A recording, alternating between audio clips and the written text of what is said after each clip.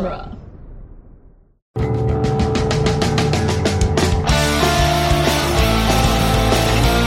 In the world of Hollywood, movies get greenlit and redlit. They get remade and rebooted. But we are the Ideal. I'm Sam Gash, and you are listening to Ideal Remake. Thank you for listening to Ideal Remake. We take movies that either have been, will be, or should be remade and talk about what the ideal version of that remake would be. This is a dark day for Ideal Remake. The signs have appeared again. The evil has returned. Only one chosen guest has the power to remake this movie. And if you don't get any of those specifics from those two sentences, well, that's Dragon Ball Evolution for you. So, Norman, is Dragon Ball Evolution a movie that has been, will be, or should be remade? I think it inevitably will be, but I'm not sure if it should be.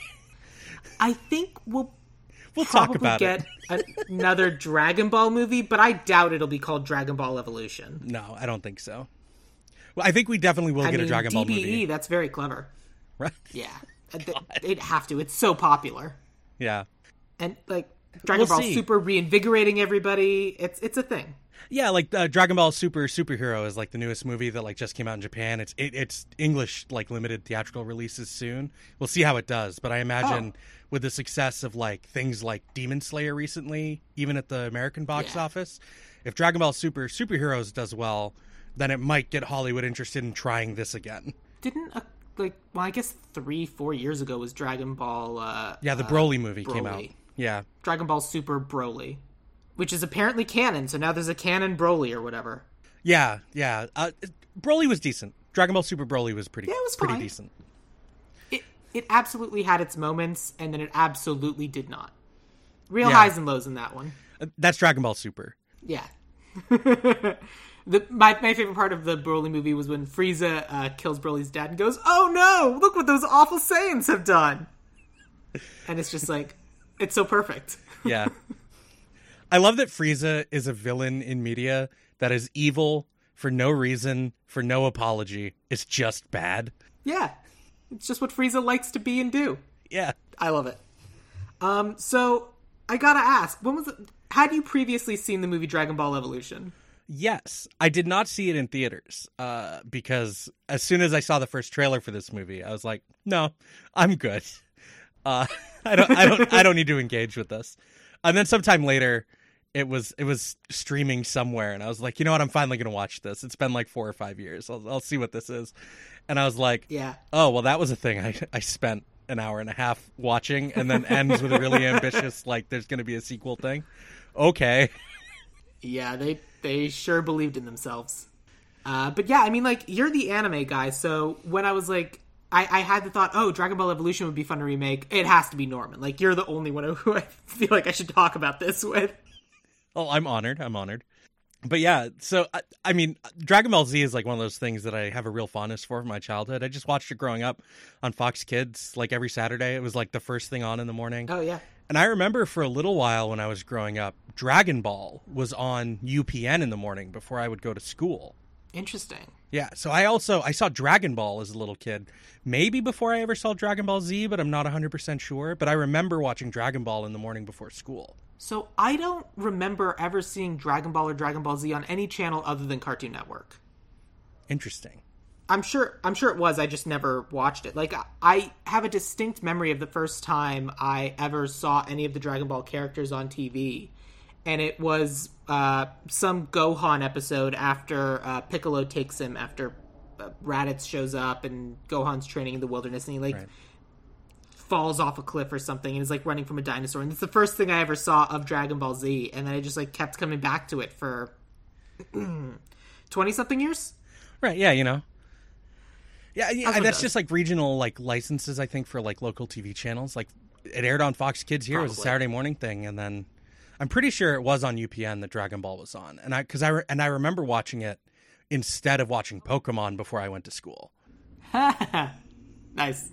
Yeah, I just watched whatever Toonami told me to watch. That's what I watched. Yeah, I mean that's how I got exposed to a whole bunch of anime, like Yu Yu Hakusho and Rurouni Kenshin. I watched because of Toonami.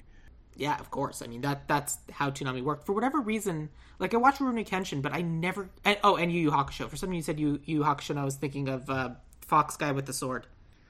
fox guy with the sword? Red suit, and there's the girl with the black hair, but that doesn't help. It's the white hair fox guy with the sword. Oh, It's Inuyasha. The whole anime. Thank you. That was Inuyasha. Adult Swim, yes. Yes. So I didn't watch that one, but Rurouni Kenshin and Yu Yu Hakusho, definitely watch those. Yeah. But yeah, it's fun. So I hadn't watched this movie because I just heard it was bad, and I watched it for the first time this week for this recording, and I can confirm it is bad. Yes. And it's like, I avoided watching like breakdowns and everything just because I kind of wanted to go in, clean slate, see what I thought, see what was happening. And aside from the fact that it's like they'd read the Wikipedia of the show without watching the show. Which is crazy because, like, Akira Toriyama was an executive producer on this. Was he? Yeah. He's in the credits as an executive producer. So is he... But how an involved executive was producer he? That's the question. I have no idea. Because I could very much see him... Yeah, and I'm not so familiar with Akira Toriyama as a person, but I could potentially see him taking the money and being like, cool, have fun. Right, like, because this was at a time period when, like, GT had already kind of, like, tainted the Dragon Ball brand in the mind of, like, the West. Right, and he was not involved with that, And right? he did some character design work for GT, and someone else wrote it. That's my understanding of GT. That might not be 100% correct, but that's my understanding of at least how it started. I'm willing to believe you. And the Dragon Ball Super, the manga was being written by somebody else for a while. Or it was written by Toriyama first and then someone else took over. I don't remember exactly how that went. But a lot of the Dragon Ball Super manga is written by somebody else. But also the character designs were Toriyama, to my understanding. Interesting. Again, I have no reason to doubt you. Yeah. So, and it was at a time when, like, Dragon Ball was kind of in a valley in, like, what it was worth as a property, I imagine. So some studio was like, I mean, kids like Dragon Ball, let's do this. Yeah, absolutely. I have, this is a weirdly distinct memory, but I remember watching Boyhood, that movie, because it was about this kid growing up, and at some point in that movie, he just has Dragon Ball Z sheets or something. And I'm just like, oh my god, that's fun! I do the... Right, I do the the Leonardo Leonardo DiCaprio DiCaprio meme. point to the screen. Yeah. Uh-huh, yeah. And yeah, I don't know if the scriptwriters like, ever saw any Dragon Ball Z. No. Actually, And I think they've only seen Dragon Ball Z. That's the impression I get from this movie. They have not seen any Yes. Dragon Ball. They had no idea that there was Which is a actually a shame. story about young Goku.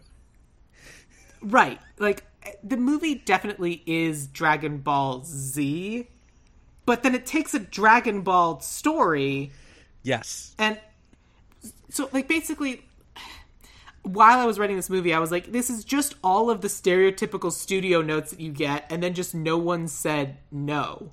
Like, Yeah. stereotypical studio note, age everyone up.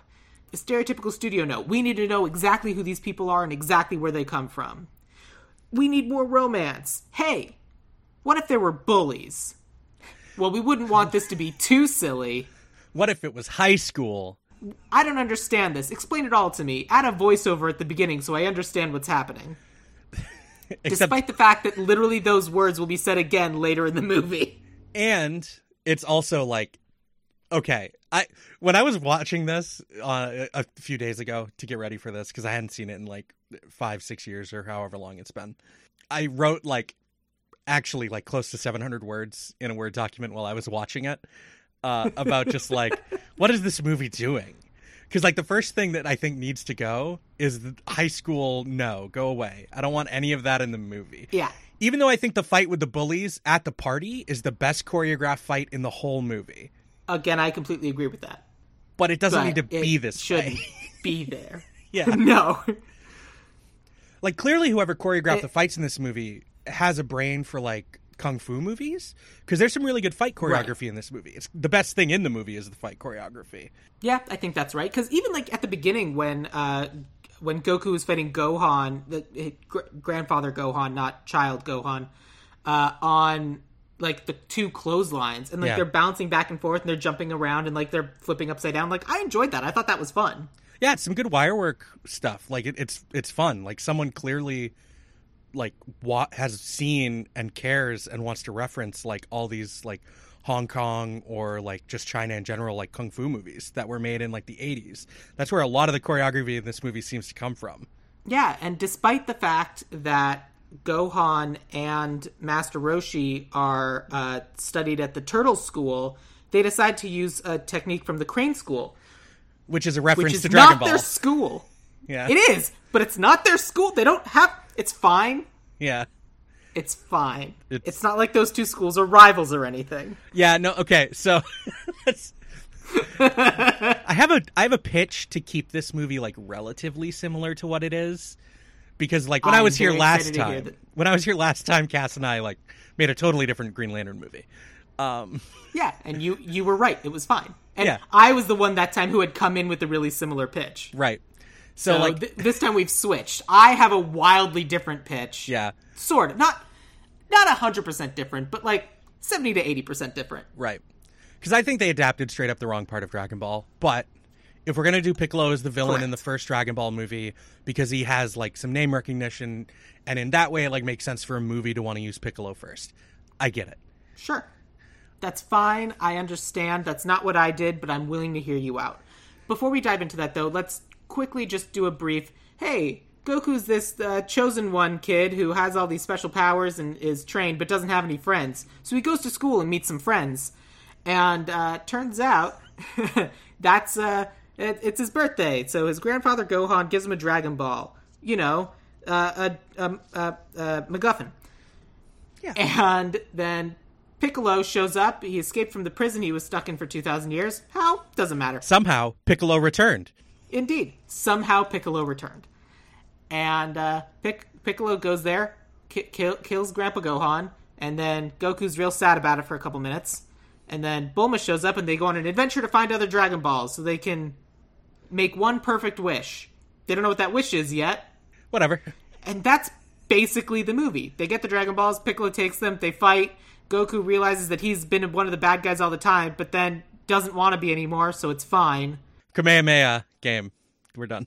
Oh, yeah. They do a beam struggle, which does not happen in all of Dragon Ball. And then, cool. He just, finds the power within himself to defeat Piccolo, and then the movie's over. Yep. Yay!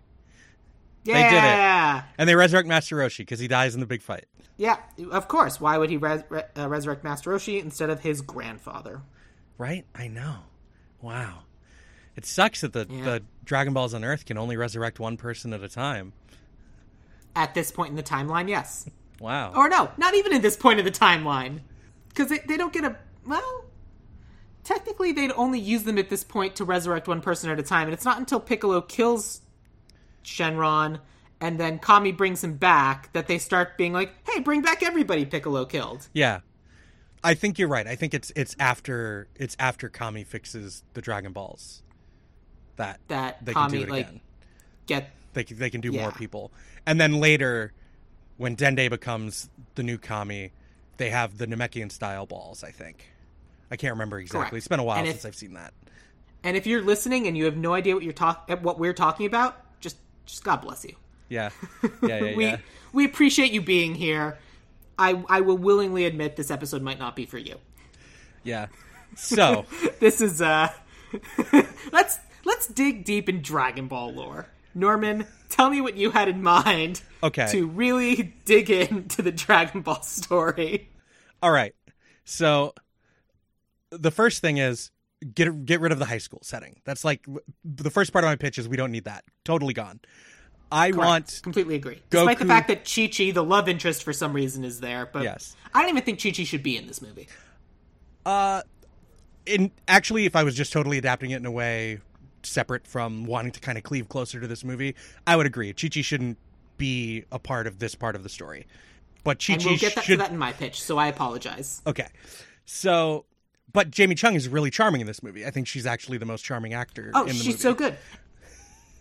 100%. She is doing the best of everybody, despite the fact that they're giving her garbage to work with. And then she gets this awesome fight where, like, she's fighting herself. And that also is a really good fight, despite it being ridiculous. And they're just like, be sexy, but also compelling. And she's like, okay, and then does it. Right. It's like, good for I you. will agree. She is the best performer in this movie. Yeah. Her and Chow Yun-fat, like... Oh, no. I'm a sucker for him. It's fine. So we get rid of the high school thing. We just jettison that. And if we're going to do Piccolo as the first bad guy, I think the movie needs to open with him getting out, even if it's just as like a cute reference for people of like just some sniveling idiot, Emperor Pilaf accidentally finding this thing and releasing this big giant evil man. Because that explains how Mai is in the movie, which is just weird. Yeah. Yep. It sure Because is. if there's no Emperor Pilaf, there shouldn't be any Mai. We'll just deal with that later. We're good. That is correct. Some like I can't remember the name of the fox guy. Shu. Shu. I looked it up, which will be relevant when I talk about my story. Good. But yeah, no, like Piccolo has some like hot Asian follower ladies for some reason. Like he has Mai, and then he has the lady at the end who like brings like him tea in bed, and it's like I don't understand what either of you are doing. I think that's just supposed to be like a villager that found him at the end. I also get that it's like James Marsters, Yeah. but no. Okay.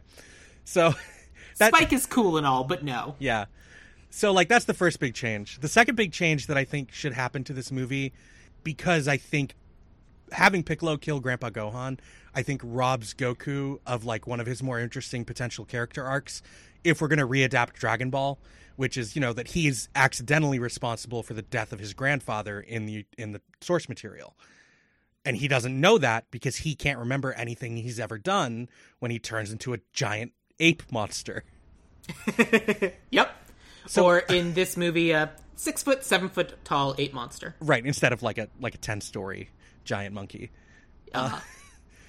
I don't think Grandpa Gohan should be in this movie because I think what's more interesting about Goku at the beginning of Dragon Ball is we don't know where he came from.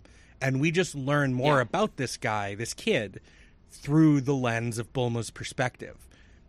I want Goku and Bulma to meet in pretty much the same way they do in the Dragon Ball manga, which is Bulma already has a radar looking for the Dragon Balls and just finds Goku living by himself out in the woods.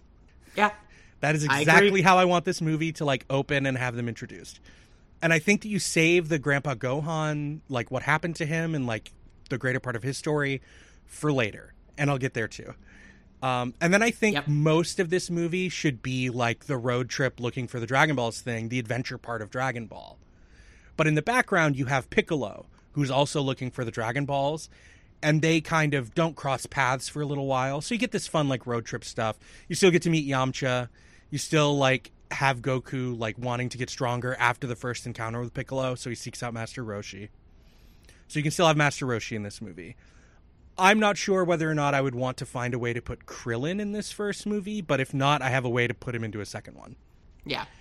So you do the road trip thing. You can have a scene of like Goku tearing through a military base of like the Red Ribbon Army, just as like random bad guys holding a Dragon Ball, so that people that know are like doing the Leonardo DiCaprio point at the screen thing. But Bulma can also be like, who the hell is this kid? As he just like tears through like people in power armor and robots. And like just takes the Dragon Ball and they leave. Like you can just have fun with it for like the road trip part of the movie. And then you can do like they run into Piccolo, they have a big fight, they separate. And part of the road trip, if you want to keep Chi-Chi in the movie, can be like pretty similar to how he meets Chi-Chi in the manga. Like her dad, still like the Mountain King, because we shouldn't do like the modern time period, the Ox King. We shouldn't do the modern time period thing either. Let Dragon Ball be like this weird anachronistic like fantasy thing. Like that's like the weirdest thing about this movie, and I think its biggest weakness is that it's trying to be like a modern, like toned down retelling of Dragon Ball with like these like modern studio sensibilities, and it's like afraid to be an anime adaptation. Works. Yeah, and it just doesn't work, and it never has. The only time that's ever worked is like that first X-Men movie.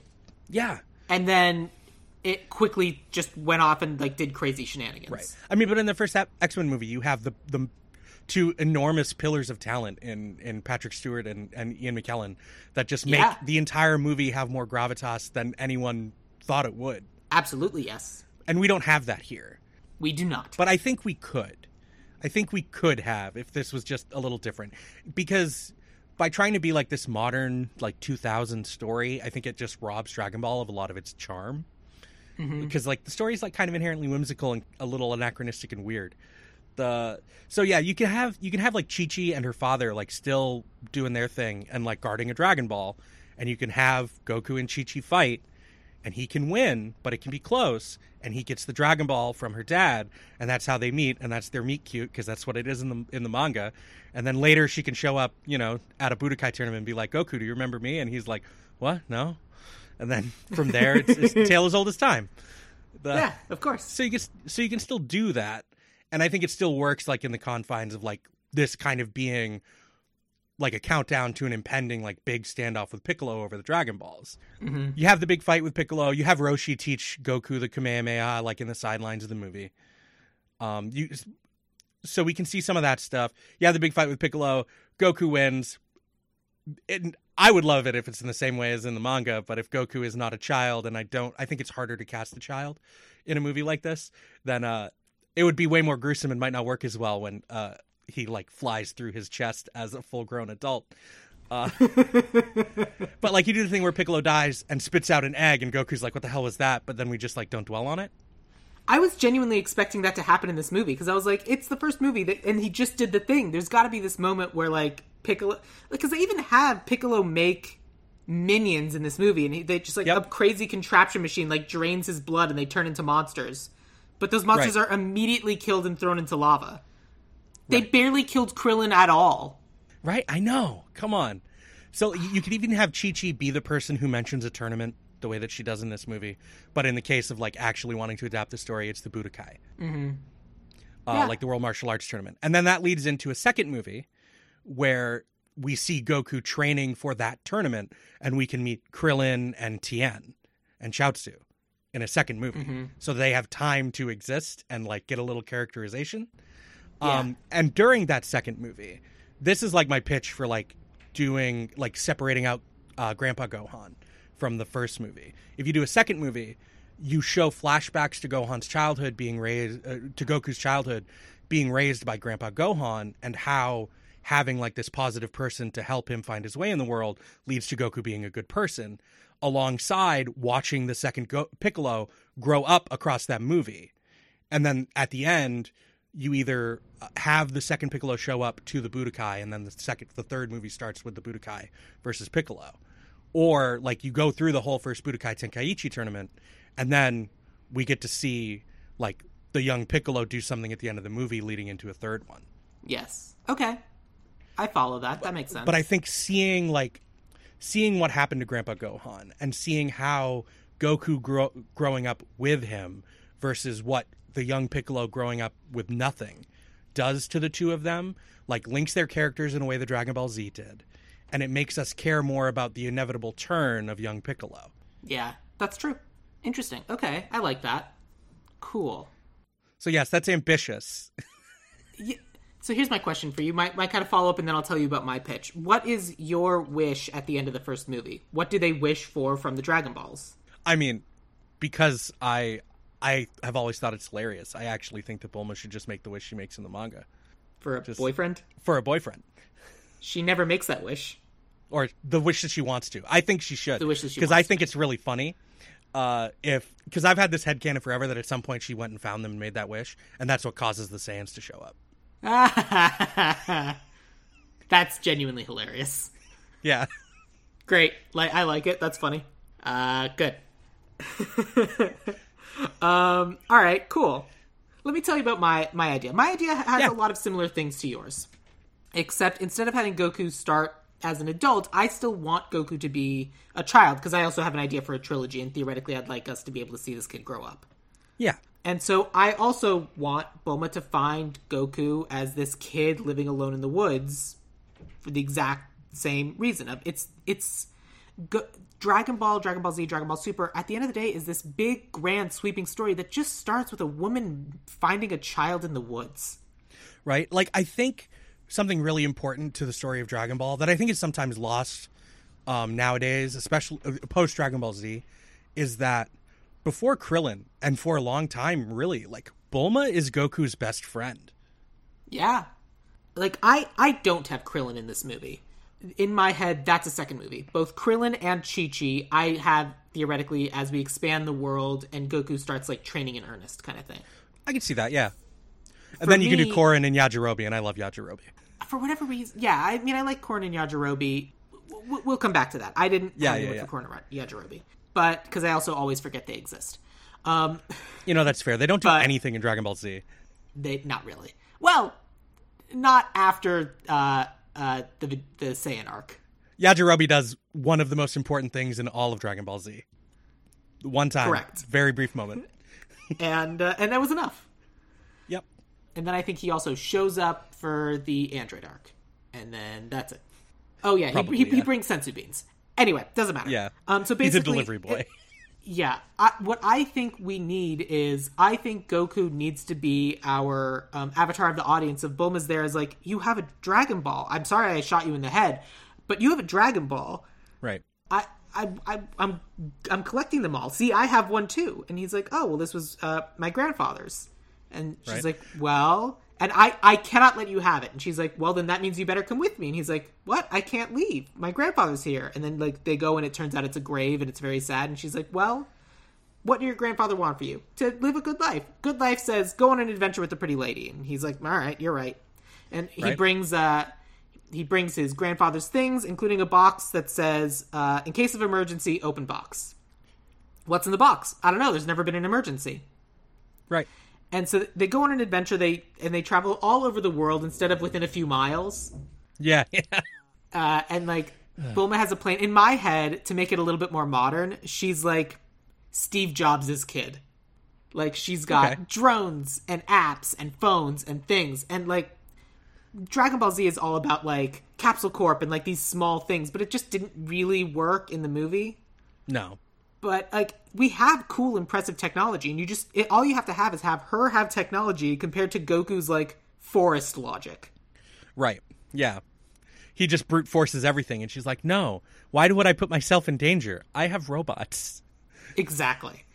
And so they go, and the first Dragon Ball they find is just like a cool adventure, jumping in the woods. Goku does cool, impressive things, and she's like, and like her technology fails, but his forest logic works, and it's like they're kind of meeting each other's strengths and they have fun. The next Dragon Ball is going to be Yamcha. And Yamcha is going to try and rob them badly. And it's going to fail. Goku's going to try and beat him up, but Bulma says, I got this one, you got the last one. And Bulma just like technologies and knocks him down. He's like, wait. Clearly, you guys know what you're doing. Can I please come with you? I'm all alone out here. I mean, I have Puar, but Puar's a dick. Puar and... Right, because Oolong's not with Yamcha. They meet Oolong somewhere else. Yeah, Oolong is just, like, terrorizing a village or something. Like, making people believe that he's this big, crazy monster. And then, I didn't cast Oolong, because Oolong sucks. Yeah, Oolong does suck. But I did cast Puar, because I thought it was funny. Yeah. And it's a little bit of the technology in this, like, because Puar has, like, shape-shifting things, and that... I don't know if I want that to be in there, but for the most part, just talking cat. Sell toys to the kids. Exactly. Shape-shifting, it's not really ever relevant. For our purposes, talking cat, and they continue on their adventure. They now have 4 balls. Then we start and so that's kind of the end of our Act 1. And we realize that these 4 balls and these 4 people are being tracked by the true villains, Emperor Pilaf, Mai, and Shu. Good, yeah. And they have 2 balls. And they're going to be here because Emperor Pilaf deserves to be emperor and king of the world. And that's what they're collecting the Dragon Balls for. Doesn't matter where they got there to, doesn't matter how anyone knows how this would work. All we know is that Emperor Pilaf now knows that these 4 have them. Right, and they have some way to hide there too from Bulma's radar. Yes. And Shu and Mai want to go after them right now. It's like, they're just kids. They can take them down. And Emperor Pilaf says, no, they somehow managed to get 4, and we've never been able to get one from the last one from Master Roshi. Let's see if they can, then we'll rob them. Nice. So what happens is Goku, Bulma, Yamcha, and Puar go to meet Master Roshi, and Master Roshi is like, well, I have a Dragon Ball, but you would have to take it from me. And Yamcha's like, I got this. And he goes to fight Master Roshi, and Master Roshi just like Yamcha's him. Sorry. Yeah. Just ends him. Lying in a crater. Yeah. Just As one does. I genuinely, would have Master Roshi punch the ground and then hit Yamcha into it, and then there's just a moment of him lying in the crater. Because I think it would be funny. I agree. And then it's like, oh my god, this guy's unbeatable. And then Goku's like, well, I'll take a try. And then Bulma tries to shoot at him, but Master Roshi dodges it all. And then Goku stands up and starts fighting, and then Master Roshi all of a sudden who the heck is this kid? And has to try and fight back. And that fight finally ends by Master Roshi Kamehamehaing Goku. And Goku's like, what did you just do? And it's like, oh, it's an energy blast. You build the energy inside, and then you release it. And Goku's like, oh, like this? And immediately does it, yeah. Yeah, which is what happens in the cartoon, but it's because he's child prodigy, super smart, can get good and clever and figure things out, and it's like, oh, hey kid, who trained you? Oh, my grandfather Gohan. Oh my god, no way! Well, if you're Gohan's kid, you deserve to have this Dragon Ball. It's like, we have 5! Oh my god, we did it! And it's like, alright kids, good luck, but be careful, because there's going to be a lot of dangerous people out there who try to get your Dragon Balls. Right. And so that's kind of the first half of Act 2, and then second half of Act 2 is they're going on the way, and they're trying to figure out why the Dragon Radar isn't picking up the last 2. And they're trying to see if they can boost the signal, and nothing's working. And so they're about to give up, and then suddenly, ping, it turns on. Oh my gosh, there's 2 Dragon Balls together. I don't know why they didn't show up on the radar before, but they're showing up now. They might disappear. We have to go get them. And so they go and they run, and they go as fast as they can, and it's obviously a trap. Emperor Pilaf, Mai, and Shu capture them. At which point, Bulma will turn to Yamcha and go, that's how good bandits do this. Yeah, perfect. And so that's the end of Act 2. The Dragon Balls are stolen. And so now, Emperor Pilaf, Mai, and Shu have all 7, sort of. Because Goku had kept stealing his back from Bulma's bag, because it's grandfather's ball. And so somehow they actually only have 6. Goku still has his. So they go to make their wish over the bag, and it doesn't work because they only have 6. Meanwhile, throughout Act 1 and 2, Goku's had a very, very strict bedtime. Because his grandfather Gohan literally beat into him, you're a child, you have a bedtime, you go to sleep. And so Goku's always gone to sleep. No matter what else is going on, no matter how far they have left to go, no matter if the thing's just 5 minutes away, Goku has a bedtime, he has to do the thing. Right. Sun goes down, so do I. Yep, exactly. But now, all of a sudden, they have this Act 3, they have to get the last 6 Dragon Balls. Maybe they've captured someone, maybe not, I don't know. But they're basically saying, you better come bring us the last Dragon Ball or something bad's going to happen. And so they have to go show up. And at the end of the day, they make this trade at midnight, or whenever the moon rises, and they make this trade, and they give the last Dragon Ball, Gohan's Dragon Ball, in order to save whoever Emperor Mai and Shu captured. And they give it over, and they think everything is lost. But it's night, and Goku's like, wow, what's that big thing up in the sky? That's the moon. Haven't you ever seen the moon before? Oh, yeah. Bum, bum. Bum, bum. And Bulma thinks back and remembers seeing this massive footprint that the little house was built in that Goku used to live in. And all of a sudden, Goku, this kid with a tail, because I want him to have the tail in this movie. Yes, he needs to have a tail. Giant monster. He needs to have a tail. Rules are rules.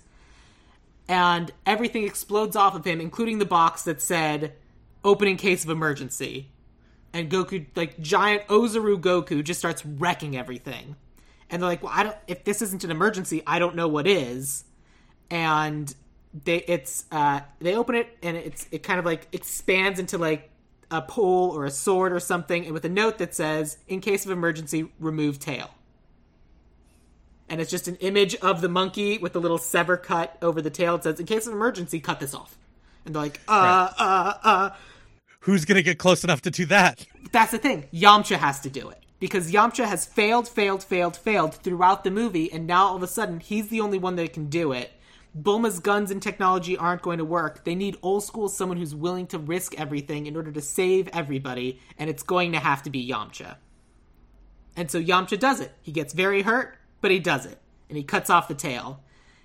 But now all of a sudden, they have it. They got the Dragon Balls. And they're worried that Emperor Pilaf is coming and they need to make their wish. Otherwise, Emperor Pilaf is like big and scary and will take the Dragon Balls back from them. And so they summon the dragon and they're about to make their big wish to be rich and powerful or famous or get a boyfriend or whatever they want.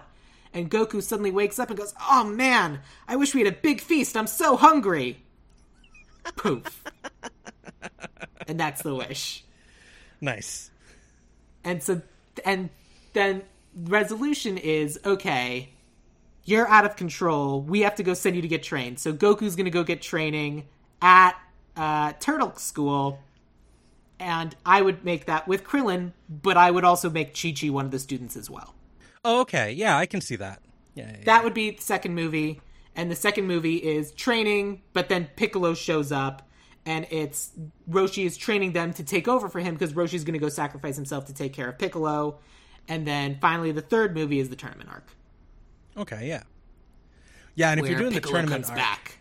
Yeah, if you're doing the tournament arc with young Piccolo, like, one of the things I think is that you have to do Kami. Yes. Which means that, like, you have to figure out a way to do that and, like, devote time to doing that. And You do. does that mean that you still do is- Korin and Yajirobe? Does that mean that you just, like, skip Korin, Yajirobe, and Popo? I think Kami is the teaser at the end of the credits of the second movie. Goku's defeated King Piccolo and believes King Piccolo's dead, other than that weird thing he spit up at the end of the movie. But at the end of the credits, Goku's somewhere, and in steps King Piccolo. And it's like, oh my god, Piccolo, I can't, I Right. stopped you. How did this happen? And he's like, whoa, I'm not Piccolo, I'm Kami. But if I'm still around, that means Piccolo's not dead either. And then we see in the distance, bum, egg hatch, baby Piccolo. Right. So, and then the third movie is just, not necessarily Crane School, but definitely young Piccolo, but also Tien and Chaozu, and like, they're the little mini boss, and like Piccolo, like trying to recruit them, and like they're Piccolo's henchmen, and then Goku defeats them because they're not willing to go quite as far as Piccolo is. Yeah. And that's kind of the third movie. And Kami possesses the businessman to go fight in the tournament. Of course, and gets just wrecked. Right. But yeah, that's kind of what I had in mind. It is similar to what you suggested. I think it's important for Goku to be young. Yeah, so I was thinking about that, and like honestly, it's mostly because I was like, I have no idea who to cast as a young Goku. I don't even know where to begin to try to cast like someone that could believably be like an 8-year-old. So like, if you cast an actor that believably could be, and we're used to suspending our disbelief in this regard, like 16, 17, and then you just do like a 5 to 10 year time jump into the next movie. And then we can see, like, young Piccolo grow up across 10 years into the body of an adult, and that's fine, because he's not human. He's not even, like... Namekians are basically plant people. Right. They're like weird plant bugs. It's weird. Right. I thought I was a demon. No, you're a plant guy. And I also think it's important because that's kind of built into the nature of movie making, of we get to see these people grow up. And that's kind of the joy of it. Yeah, I can see that. In my head, young Goku is like an Asian Archie Yates. Okay. Archie Yates is the new Home Alone kid. He's the friend from something Rabbit. Doesn't matter. The Taika Waititi Nazi movie. Oh, Jojo Rabbit. I haven't seen that yet. Thank you. Yeah, it's very good. I highly recommend it. Archie Yates is fantastic in it, but literally like that kind of energy, but in like a young kid that can like punch stuff. Fully on board, and that's what we would pay casting lots of money to find. Theoretically. Right. You got to find this kid. Yeah, but basically, like, that's kind of the idea I had in mind to kind of make this movie and, like, kind of build up this world, because we have this really sweet story. Like, the first movie is just an adventure movie. They're going on an adventure to find the things. Yeah. And the second movie is when, like, you realize this world is larger and bigger threats loom than, like, Emperor Pilaf, Mai, and Shu, who will be in the subsequent movies, but will be less and less and less a threat as the movies progress. Because bigger threats keep coming along, and they keep being like, okay, we see that you're busy, we'll be over here. Yeah. They're the Team Rocket of Dragon Ball. They are absolutely the Team Rocket of Dragon Ball, and like Team Rocket in the first season of Pokemon is a genuine threat. Yeah. And then Like, they become they're scary. useless in the face of greater threats. Yeah, they're there to fulfill the algorithm of meet new Pokemon. Team Rocket steal new Pokemon. Friendship. Yay. Yay, we did it. And we can kind of can see that happen. Like, as our characters get more powerful, like the Emperor Pilaf gang gets kind of less powerful. I don't know. Yeah, it's like a benchmark. It's like this weird little thing to just like keep in mind as you watch them grow. I dig that. I like that. I mean, like that's the purpose they serve in the narrative anyway. Yeah. And so if you're okay with it, that kind of was my pitch. And obviously, like, yeah, I like your idea. That is certainly a better and closer... That is probably a better remake of Dragon Ball Evolution, and mine would just kind of be Dragon Ball the movie. Right. Which, like, personally I'm more interested in. I just wanted to try to, like, come up with a pitch that was closer to the movie after last time I was here. You did a great job. And I tried to come up with, like, a closer pitch to the source material because of last time. Right. I like what you did last time. Yeah. I had fun with that. Can I talk real quickly about stuff that I actually liked in this movie? Like, of course. Overall. Please. Tell me your 3 things you liked. It's a little more than 3. I've already kind of talked about some Okay, of them. great. I think that Jamie Chung is great in this movie, despite having nothing to work with. The fight choreography is great. I think the 3 best scenes in the movie are when Bulma and Goku get, mistaken for thieves by Master Roshi in his house. The little fight scene there is really fun. I think that Chi-Chi and Goku in the courtyard when he's like doing the energy training is a really strong scene. But I think the best scene in this movie is actually Bulma and Yamcha wandering around Toisan talking. Because I think those 2 actors actually had a lot of really good chemistry. But it doesn't feel like the moment and the conversation doesn't feel like earned at all in the movie. Because they haven't had anything to do. I agree with that. And they don't give Yamcha really anything to play with. They don't really give either of them really anything to play with. They're just kind of there because the fans would demand it. Right. And then, like, some stuff... And then I think that Chow Yun-fat's energy as Master Roshi is, like, almost there. It's not quite, but there are times where I think it's, like, pretty much perfect to, like, who Master Roshi is in the source material. Yamcha is just, like, turning a little too far, bro. Yeah, very much so, yes. Bulma doesn't feel like Bulma. Not at all. Chi-Chi is just basically a brand new character. But that's fine because Chi-Chi doesn't have a ton of characterization in Dragon Ball. And it gets a little bit better when she comes back for the tournament. Well, she has Chi-Chi's one defining characteristic that we learned in Dragon Ball. She's rich. It's true. She's rich. And she likes Goku. That's it. And he's an idiot. Yeah. Correct. Although in this movie, she's clearly just attracted to power because she's like with the bully for some reason. And it's like, oh, you're stronger than the bully. I'm into you. Right? What's this? And she likes strong guys. Nobody around stronger than Goku. Exactly. Best there is. Goku is kind of like mischaracterized from the bottom up. I think it's like it's the worst part of this movie for me. Yeah. And I don't necessarily fault the actor. I don't think that he did as bad a job like as people potentially make out. Like I thought he did as good with the material as he possibly could have. I think he's trying to be playful, he's trying to be fun. Occasionally there's Chow Yun-fat making a ridiculous like, ha ha ha, I'm Master Roshi, ha ha ha ha, Gohan's dead. Ah. Yeah. It's not great. But I don't think that's their fault. I think that's the directing's fault. Yeah, I think this movie's biggest weakness is the tone. It has no control over the tone, and it's trying to match the tone of movies that came out at this time that were popular, rather than trying to be its own thing. Yeah, I agree with that. It, I do feel like it was.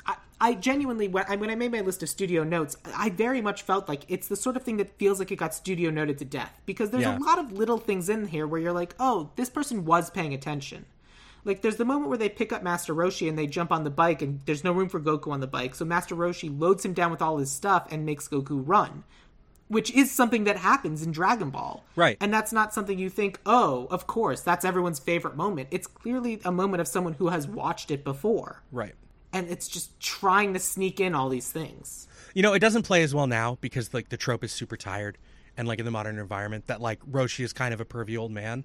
But I think people have forgotten. I think people have forgotten that when Roshi was written, that was, like, a brand new trope and is a direct subversion of the idea of the wise sage. The point of Roshi is to be a subversion, to be, like, you expect him to be, like, this perfect, like, person without flaw. And he's just this horribly flawed kind of a jerk, which, like, was not a thing that was done prior to Roshi. Interesting. I was unaware of that. Yeah, so like the whole point of Roshi is to be exactly the opposite of what he's expected to be when you hear about him. Cool. Okay, I do like that. Well, then let's just make Roshi kleptomaniac. Right? Like, I think you can still, like, what they did in this movie, I think is all that needs to be done to, like, to give a nod to, like, where Roshi came from and who Roshi was. Yeah. I think it's it. I think it's fair. just the right amount. It's fine. Like, finding the magazine when he's going through stuff, like the moment on the bike when they're about to leave. I think that's all you need to do. That's fine. I think I agree with you. I think that's fair. What other moments did you like? I do like James Marsters in this movie most of the time. Just in general. I think he's got a really good villain vibe. But I think that, like, because he's such a strong actor working with, like, weaker material, that it just doesn't quite work when he's playing off anybody else in a scene. Yes. I also think that what we're missing from James Marsters and the reason you cast him is for that wicked smile. And he's just wearing so much prosthetics that he can't. Like, It felt like he couldn't move. And what we want is for, like, the evil Piccolo grin of, like, I am about to fuck you up. Right. Exactly. And if we're going to have Piccolo in this movie and he needs a sidekick, don't do Mai. Just do Tambourine. No. Yeah. Tambourine, cymbal, whoever. Right. But if you do Tambourine, I think you have to Drum. do Krillin. Yeah. Yeah. That's why it's like, it's such a long-running show and there's so much. That's why I'm like, just do the one story. Yeah. Go on an adventure, have the thing, defeat some evil, have fun with your friends. Second story of more friends, but also more evil. Right, and, like, more tension with some of these friends, because, like, Tien needs to be characterized as a near equal to Goku when we first meet him. I think it's really important, I think, if you're adapting Tien, that's something he needs to feel like an actual threat to Goku so that their fight, like, has real stakes and drama to it when you watch them in the tournament. Absolutely. Yeah. And then, of course, in the version that I pitched, Tien would have to be the Act 1 loss. But it's a really close loss, and Goku is hurt. Yeah. Because, like, one of the interesting things about Dragon Ball, and it's something that I'd forgotten until pretty recently, because I was watching, like, a retrospective from a creator on YouTube called Totally Not Mark, just, like, talking about the story of Dragon Ball. Totally Not Mark is great. Goku doesn't win the tournament in Dragon Ball, ever. Nope. He loses. No, he wins the last one. He wins the last one against Piccolo, but, like, he just barely. But, like, he doesn't beat Tien. Nope. He doesn't beat Tien. He doesn't beat Master Roshi. Right. He loses twice. And they're both times where, like, in the narrative, as you're watching it, it feels like he should win, like he's already earned it. And then he just barely loses. And it happens twice. Yeah. I think that if we're doing a tournament arc for supposed movie 3, I think you're right. And I think it would have to be Piccolo wins and Goku loses. And Goku's like, oh, that's all you wanted? You just wanted me to apologize for killing your dad? I'm sorry. Man, you're a really good fighter. We should do this again. Jumps out of the ring. What are you doing? Right. You win. I'll come back and I'll beat you next time. Right, because Goku wins, but he's more hurt than Piccolo when he beats Piccolo. Yeah, like Piccolo, like, mouth lasered him through the stomach. Yeah. Yeah. I think for our version, Goku doesn't win the tournament. But yeah. Because you got to see somewhere for him to go. Exactly. And then, so that's like original trilogy, and then a second trilogy would be the Z trilogy. Right. And then you do Raditz and Vegeta are movie 1. And you split Frieza into 2 movies. Correct. And each of those movies is only 5 minutes. Right. In universe, but they take 90 minutes for us. Correct. Yeah. Yeah. I mean, if not longer. Because you can't do the Ginyu Force and Frieza in the same 90-minute movie. I'm sorry. It's not going to happen. No. I mean... And I love the Ginyu Force. They're so dumb. The first movie would just be them... Yeah, I love the Ginyu Force. But the first movie of that second trilogy would just be them having to travel in space. Well, like, you also spend the first movie mostly... Like, the first of the Frieza movies, mostly without Goku. And that's when you begin your turn with Vegeta, Krillin, and Gohan working together. That's what you do in the first part of the Frieza movie. I would potentially change that of something else. I don't know. Yeah. That's a separate conversation that we can have another time. Like, but if you're going to do Vegeta, you got to do the work in a movie for him. Like, so that his turn doesn't feel like... absolutely. His turn is so dragged out in the series that it works, but in a movie, you have to, like, condense a lot of this. Yeah, for a second trilogy, a Z trilogy, Vegeta is the villain in the first one. He's still evil in the second one, and he doesn't really turn around until the middle of the third one, right? Sort of. He sacrifices himself to Frieza to stop him from also killing Gohan as Goku is about to show up. That's what you do with Vegeta in the third movie. Yeah, what I would do with Vegeta is make him care about, oh my god, there are other Saiyans. Right, and that's why he saves Gohan. It's like, that's the next generation of Saiyans. I can't let anything happen to him. Yes. Good. You know, the thing that's never said out loud in the actual series, but is really important.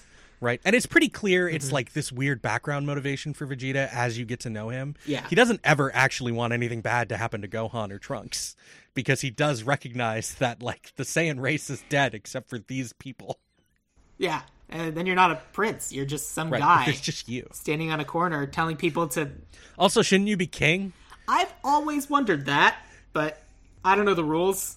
It's the Disney princess thing. I guess it's also like because he didn't personally defeat his father, he never became king. Right. Deep Maybe lore, those are the deep rules. cuts. Yeah, of course, absolutely. But anyway, let's talk about casting. Let's talk about casting. I don't think either of us has someone for Goku. Oh no, you have a more adult Goku. I have a more adult Goku. And, like, this is the thing I saw online, like, that was, like, relatively common as an idea. So I went and found some clips to, like, see who this guy was. And it's Ki-Hung Lee.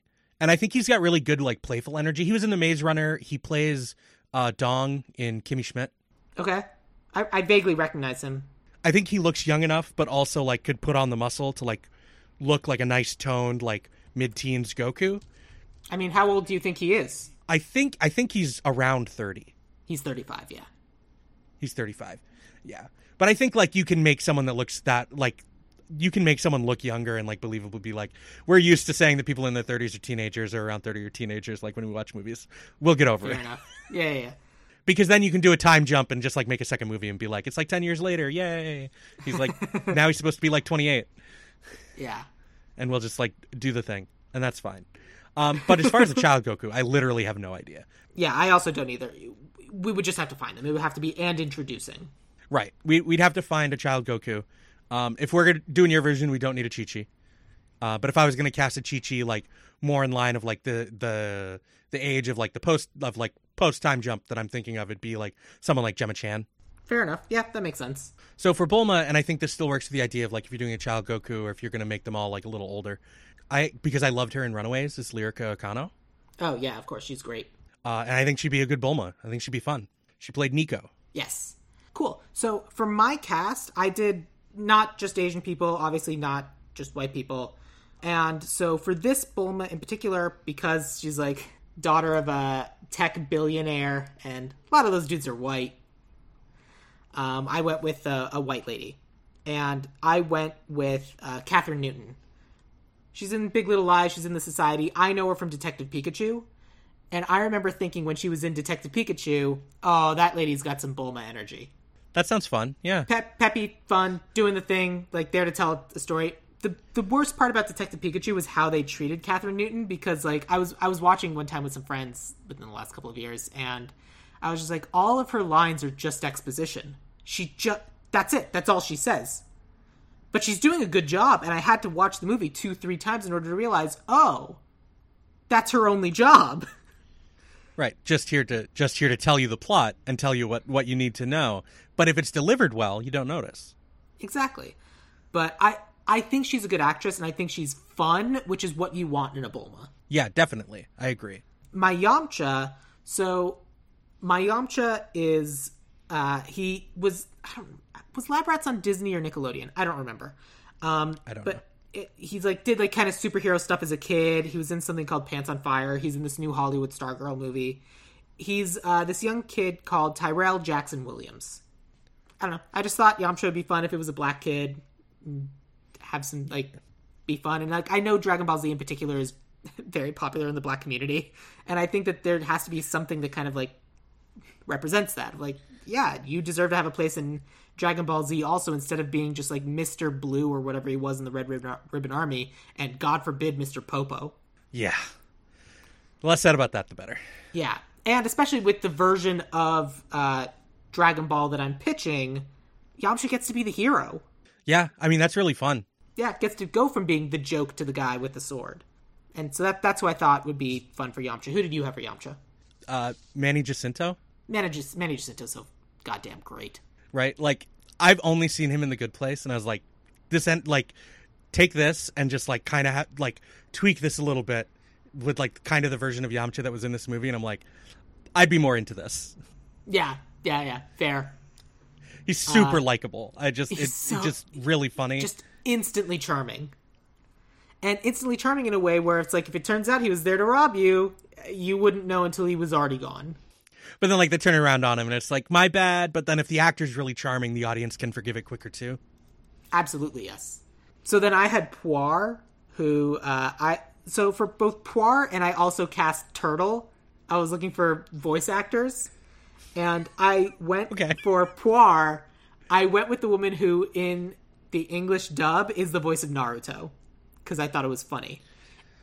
And what's her name? I can't remember her name right now. I'll tell you her name in a moment. And in this brief moment of kismet, she's also on Lab Rats, so she's already friends with the person who I cast as Yamcha. And I was like, oh my god, This works so well. Her name is Mail Flanagan. Mail Flanagan, okay. M-A-I-L-E. You know, I like the Naruto dub voice. Yeah, and you can believe it. That's right. Just over and over, just that line. But that, because Puar gives us this extra character, someone else to talk, some source of comedic relief, and it lets you know that this isn't just our world. It's a weird world. Weird stuff happens, like a talking cat. Right. Yeah, a talking cat. A little bit of super science stuff with Bulma. Yeah, of course. But yeah, who did you have for Master Roshi? So, I was of two minds of Master Roshi as far as like what I wanted to do with him. Because in the source material, his alias that he fights at the tournament with is Jackie Chun. Yeah. And I've thought for like a really long time that Jackie Chan would have been fun to be a live action Master Roshi. Honestly, that is true. And then it's just like a little joke, like a little wink at the audience when like he does the Jackie Chun thing at a tournament. Like that's just really funny to me. That's really good. So like Jackie Chan was like the first person that came into my mind, but if you wanted to like cast someone that was a little younger but still like has a lot of like fun, charming energy, Benedict Wong was someone that came to mind immediately to me to play Master Roshi, and I think that would be like really good and fun. Yeah, it's true. Because he's really good at like being both likable and sarcastic. Yeah, if I hadn't cast Benedict Wong in literally the last movie that I did, I would have been fully on board. But I think he's going to be. I think he's going to be coming up all season. Benedict Wong is the best. He's really good. Yeah. I think that the strength of casting someone like Jackie Chan in the role of Master Roshi is you get to put like this older actor that was in all of these like a bunch of these kung fu movies that clearly influenced Dragon Ball. Yeah. So like he gets to kind of come full circle a little bit with his career. Mm-hmm. I agree with that. I cast Hiroyuki Sanada, who was in Mortal Kombat. I think he was Scorpion in Mortal Kombat. He's in John Wick Chapter 4. He's in Westworld. He's also very good. He's also very good. He's also like that big background of like kung fu action movies. But I think Jackie Chan. I mean, how old is Jackie Chan? Because he's older than you think, but younger than you think. Yeah. So it's like if we're planning on making these movies for 15, 20 years, I think he's in his 70s. He might even be older than that. Actually, I don't remember. Jackie Chan is 68. 68. So he's almost 70. He's getting close. It's getting close, and obviously he's been beaten all to hell. I think Jackie Chan is the right choice. Yeah, I just think he is. And then you didn't cast Turtle, but I did.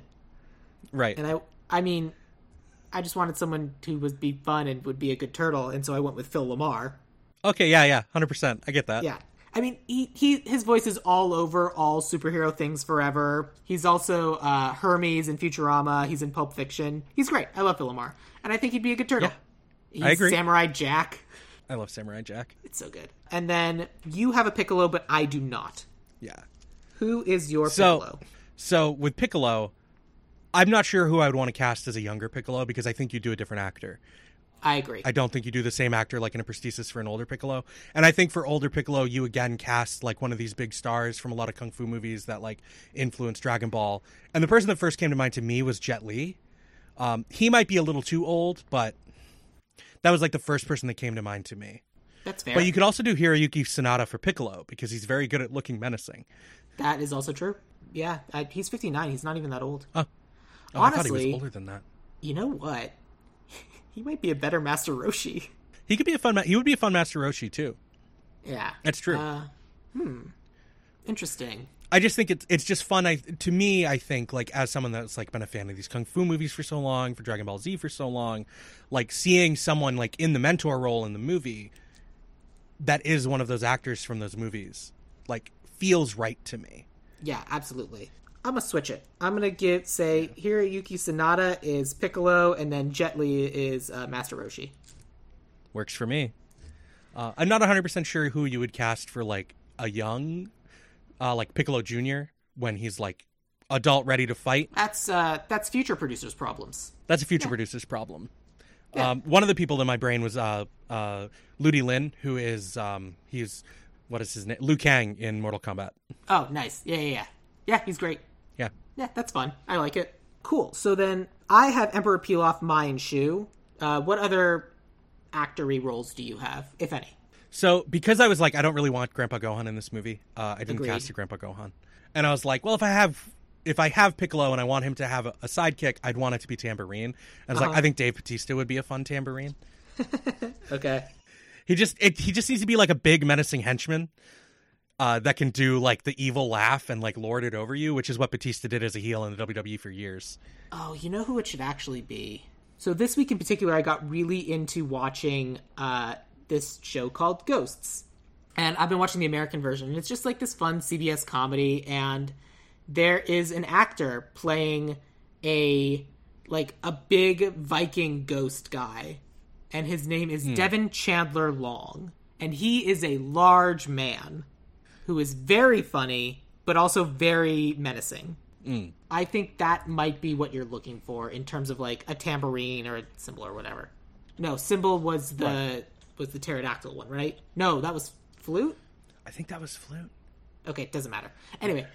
Tambourine is the only one I can picture immediately by name. Yeah, of course. But anyway. I wonder why. Yeah. Weird. Oh, yeah. Yeah, this guy looks perfect. Right? Yeah. Oh, that guy's He's also ripped. Very funny. Yeah. He's playing someone named Thor. He has to be. Yeah. Thorinson or whatever. So I'll kind of run through who I had for my Emperor Pilaf, my Mai, and my Shu. Mm-hmm. And so my Emperor Pilaf, I want like someone who can be menacing, but it just can also be like a silly white guy. I also went a little bit older because I wasn't sure how we'd be doing this. So I went with Will Forte. You know, from Last Man on Earth, MacGruber, A Futile and Stupid Gesture. He was on SNL. Oh, yep, I know who this is. Yeah, I thought he'd be a fun Emperor Pilaf. Just like, he can run around, do jokes, but also be like scary and steal stuff. And like, can be progressively more silly as we continue to film these things. Right, yeah. My Mai is someone who, weirdly enough, is more known for her voiceover work. And I've definitely cast her on this before, like in this podcast before. But I first saw her like live action acting in like a short that she was in a short that was at a festival that I had a short in. But she's the lead in Centaur World. She's in Into the Spider-Verse, and that's Kimiko Glenn. Oh, yeah. Okay. And she's great. For sure. And then Shu is a sentient ninja dog. And that's hard to typecast for because there aren't that many people playing sentient ninja dogs these days. It's a dying art. And so I wanted someone who had been in Sonic the Hedgehog, The 100, Dirk Gently's Holistic Detective Agency, and I cast an actor named Lee Majdoub, and that's spelled Majdoub. If you've seen Sonic, he is the henchman to Jim Carrey. Oh, yes. I haven't seen Sonic 2 yet, but I've seen the first one. He plays the same character. Yeah. And he can be like sycophantic but competent. Right. For as long as he needs to be, and then he's sycophantic and incompetent when he needs to and be. then he and fails, yeah. Yeah. And so that's why, and then he's like done other stuff too, I guess. But like, most importantly, that's why I cast him, because I think like he kind of fulfills that role. He fills the role of a good Shu. Yeah, that makes sense to me. That works. And like Emperor Pilaf needs to be someone that's kind of megalomaniacal, so he's already played off that in a movie. Exactly. I just thought he's fun, and I think he does a good job.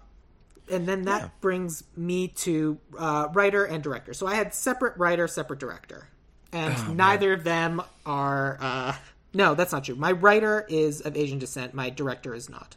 I couldn't even like really think about who I would really want to like write or direct this movie. It was like one of the things in my head is like, I wonder what this would look like directed by someone like Taika Waititi, because Dragon Ball is inherently like both funny and serious. There's a lot of physical comedy.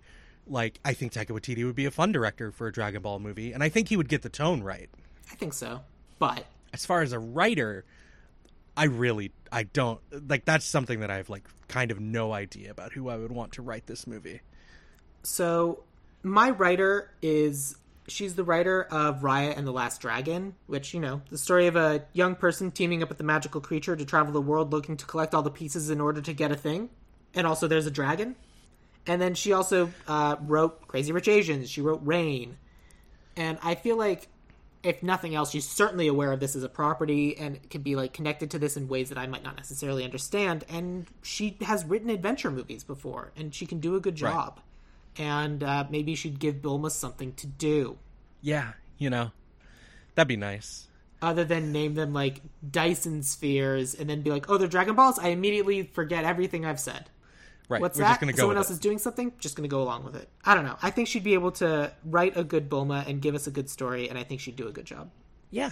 Because like, Bulma is the one that gets us from point A to B at the very beginning of Dragon Ball, and I think you should maintain that and make it more clear that, like, this is her show for, like, the first half of the movie. Yeah, for the entire first arc, it's Bulma's... Like, Bulma is the driving force behind the story. It's not until Goku legitimately learns the difference between right and wrong that he's like, oh, I guess I should go help people. Right. Yeah. Like, it's legitimately Bulma's quest that, like, gets Goku to be a hero. Like, this is all because of Bulma. Bulma's quest to find a boyfriend is what made the hero of the Earth. Yeah, like, honestly, the Earth would have been blown up if Bulma didn't want a boyfriend, because Goku would still just be living in the woods somewhere, eating fish. Right. And never would have trained to the point where he could have beat the Saiyans when they showed up. Exactly. Yeah, yes. And then my director is a guy who has the director's name is Sean Levy, one of the two. He's directed episodes of Stranger Things. He did Night at the Museum. He also was like the Adam Project Free Guy director. He can kind of balance between like going back and forth between like serious and comedy. And he's obviously worked with kids because he's directed episodes of Stranger Things. Right. Yeah, and that's important if you're going to do the Kid Goku thing. Like, you got a director that's going to be like patient and work with a kid. Like, yeah, you have to be good with kids. Yeah, you have to be. You've got limited time. You got to be able to get everything out of them that you can. But yeah, I don't know how to do a rundown of casting in order for this, just because we have such separate movies. I mean, fair. I think we mostly should go with like the young Goku idea. Like, it's truer to the source material. I think it would make more fans of the property happy. I just wanted to try to like give a pitch for adapting like with the older crowd. Yeah. So I also don't necessarily think we should call it Dragon Ball Evolution. I would just call it the Dragon Ball movie. Yeah, it should just be called Dragon Ball. There's no reason it can't be. Dragon Ball, first star. Then you have Dragon Ball, second star. Dragon Ball. It doesn't even have to be like written. It can just be Dragon Ball and then a star at the end. Like, that's all you have to do. Or Dragon Ball and the O in Dragon has 1 star in it, and then the second one has 2 stars in it. The third one has 3 stars. I mean, obviously, right now it's just Dragon Ball 1, 2, and 3, and that's fine. But like in the poster, you just do it with the stars and the ball. Yeah, exactly. Yeah, you can give them subtitles if you want, but I don't think you need to. I don't think you need to. I think you're right. So, Dragon Ball. Goku, we'll find them. We need to do a big search to find this kid because the movie doesn't work until we find the kid. If we can't find the kid, can't make a movie. But once we find the kid, we're making a movie. Our Bulma, was that Ki Hong Lee? I don't remember who you had for your Bulma. My Bulma was Lyrica Okano. Yeah, from Runaways. Or Catherine Newton. Yamcha, that's Ki Hong Lee versus Tyrell Jackson-Williams. Chi-Chi would have been Gemma Chan if Chi-Chi was in this movie and that age. Puar will be Male Flanagan. Master Roshi will be Jet Li. Piccolo, if Piccolo's in this movie, will be Hiroyuki Sanada. Piccolo is Hiroyuki Sanada. Master Roshi is Jet Li. Turtle will be Phil Lamar. Tambourine will be Devin Chandler Long. And then Dave Bautista can be Drum. Sure, yeah. And then Emperor Pilaf will be Will Forte. Kimiko Glenn is Mai. Shu will be played by Lee Majdoub. All of this will be written by Adele Lim. And then if it's kids, directed by Sean Levy. If it's just kind of like, hey, it's a fun one-off movie, that's a Taika Waititi movie. Yeah.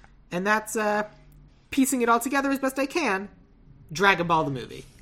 Dragon Ball the movie. We two things we can do. We'll figure it out. Yeah.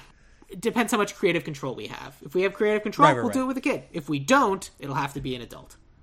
Right. It'll have to be. But Don't. that's Dragon Ball the movie. Norman, thank you so much for remaking this with me. Yeah, this was fun. It's not like Dragon Ball's like not my favorite thing now, but it's like kind of the reason I got into anime as I grew up is because I saw Dragon Ball as a kid. So yeah, I mean, I was same. very happy to do this. It was a fun, weird nostalgia trip of realizing how angry I could get when someone did something wrong from a property I've known about for 25 years. Right? It's like, don't I have to be like 40 to have this reaction to something? What's going on? No, apparently not. I just have to get really angry when Master Roshi does a Kamehameha to like wake Goku up, and I'm like, that's not what it's for. Also, they don't do the right motion, and I hate it. They don't, and they just shout and shoot wind out of their hands. And they don't commit because they're scared and nervous about being silly. But you can't be scared and nervous about being silly. It's a silly story. Right? You're adapting an anime. Do it. It's an anime written by Akira Toriyama, who writes comedy anime until he got famous for doing tournament storylines and was like, oh, I guess people like that. I can do drama now. He made Dr. Grump. Dr. Slump. Slump, excuse me. Dr. Slump. Before this, poo on a stick. Dr. Slump predates Dragon Ball, and then he just wanted to write a fun comedy adventure story about a kid with a monkey tail full of references to Chinese mythology and universal monsters. And then he wound up writing one tournament arc because Shonen Jump was like, hey, fighting manga is popular. Can you write more fighting stuff? And he's like, sure, I'll try my hand at it. And he did it, and it was like the biggest thing in the world for a little while. Goku is like as recognizable as Superman. And I don't know how many people nowadays have ever actually even seen Dragon Ball Z, but they can see a picture of Goku and be like, that's Goku. I know who that is. Yep, that's true.